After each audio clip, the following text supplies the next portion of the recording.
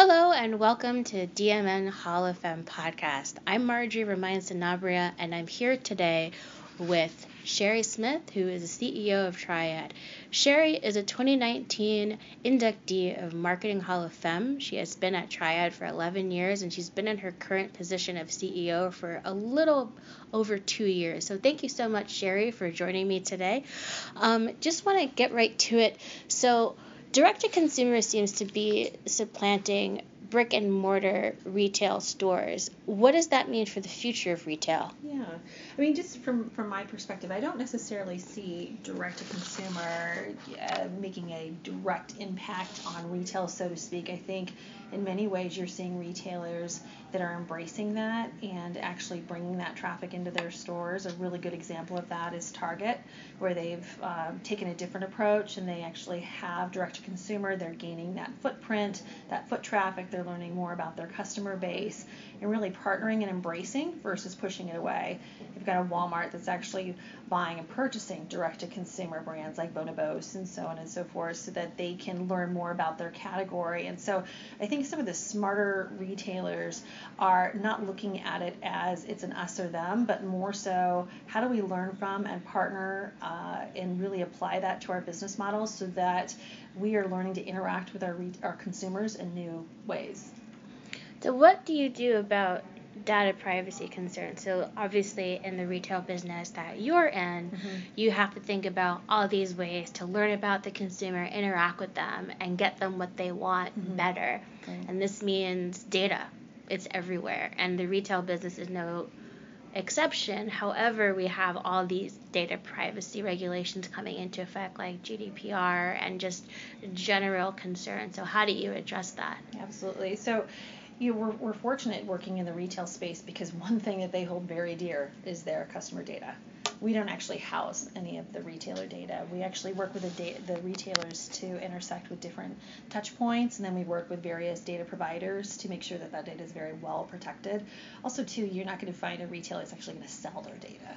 They want to make sure that everything that they're doing with what they have available is with the customer first and foremost, and it's really about driving conversion. So when you're doing that and that's your core focus, being able to leverage it in ways that help the consumer versus, actually make the consumer question, what should I be actually using a loyalty card, or should I be giving this amount of data to this retailer? That's something that the retailers absolutely want to avoid, and we very much protect that with them. So. Great. How is advertising to consumers changing in this increasingly digital landscape? Yeah, it's speed, speed, understanding them, making sure that we. When I say speed, in several different ways. I mean, it's important that it's not so direct. It's very native. It's very fluent in how they're shopping. That it's consistent across different channels. So, whether they're in store, they're online, they're on their phone, whatever it might be, that there's some consistency in the way that advertising is working and how that's reaching customers, that they know me. I think personalization is at the forefront of every marketer's mind, every retailer's mind in particular. They want to make sure that customer feels a very personal experience. And so, the speed in which they get that data, and they're able to then go back and tie that to their advertising efforts. That's a benefit for them. That's a benefit for the customers, and it's actually a benefit as well for the merchants as they're seeing conversion happening online as well as in store. So let's talk a little bit more about personalization, because you touched on it, and it's obviously really important because every consumer is different and every buyer journey is different. So what does Triad do to try to make each buyer journey unique? Yeah, absolutely. So, I think the way that, first of all, when we are talking with a brand, we sit at that intersection between the brand as well as the retailer, and then of course the customer. That's the triad. and so it's really our goal to make sure that we're considering all points. What does the retailer really want to achieve? What is that customer looking for? And how does the brand want their message received? Data is a big part of that, making sure that we are leveraging what we know about the customer and how that retailer wants us to interact with the customer. It's very different, let's say, for beauty versus more of a electronics product that you're going to buy. It's very different for somebody that's mainly shopping online and browsing online versus all of their purchases happening in store. And so when we're putting together media programs, we really try to keep all of those factors in mind. What are you trying to accomplish at the advertiser level? What is that customer? How do they really actually interacting with that retailer? And what does the retailer want to achieve? Maybe whether it's around their big seasonal initiatives or there's a new item launch that they really want to promote, and then factoring that into the media plan with the category top of mind too. So for you personally, what has it been like rising through the ranks of this company to the CEO position? How has the company changed in your tenure there, and how has it stayed the same? Yeah. One of the things that I was really impressed about when I first had the opportunity to interview with Triad is just this true startup mentality. And when I joined, I think we had 70 employees. Now we're over 400, and there's been some really good growth. We started retail media monetization, so I'm really proud of that. But what I'm really proud of is that we've carried that idea of a startup still to this day. I think with more finesse, we've learned along the way, but that has not changed. I think what has really changed, and I'm very proud of, is how we interact with the retailers. Retail right now is popular. It's popular. Everyone's kind of thinking about how do we advertise. Amazon has done quite a bit of that. Walmart's in the news with what they're doing with their media program. But retailers want to work with us in different ways, and the way our company is evolving will allow us to do that. Some want us to really consult with them, some want certain services, and some really want more of this advertising of record type of relationship. And we're really trying to evolve to make sure that we're meeting them where they're at. And the same thing with the agencies and the brands that we're working with, helping educate them about how is retail different than, let's say, a content site. And what should you be thinking about when you're working with a retailer versus when you're working with, say, another site? And so there's a lot of education that's happening right now, and that's something that we really take great pride in, making sure that our team is well trained, and that we really act as a consultant for the brands we work with and the retailers themselves.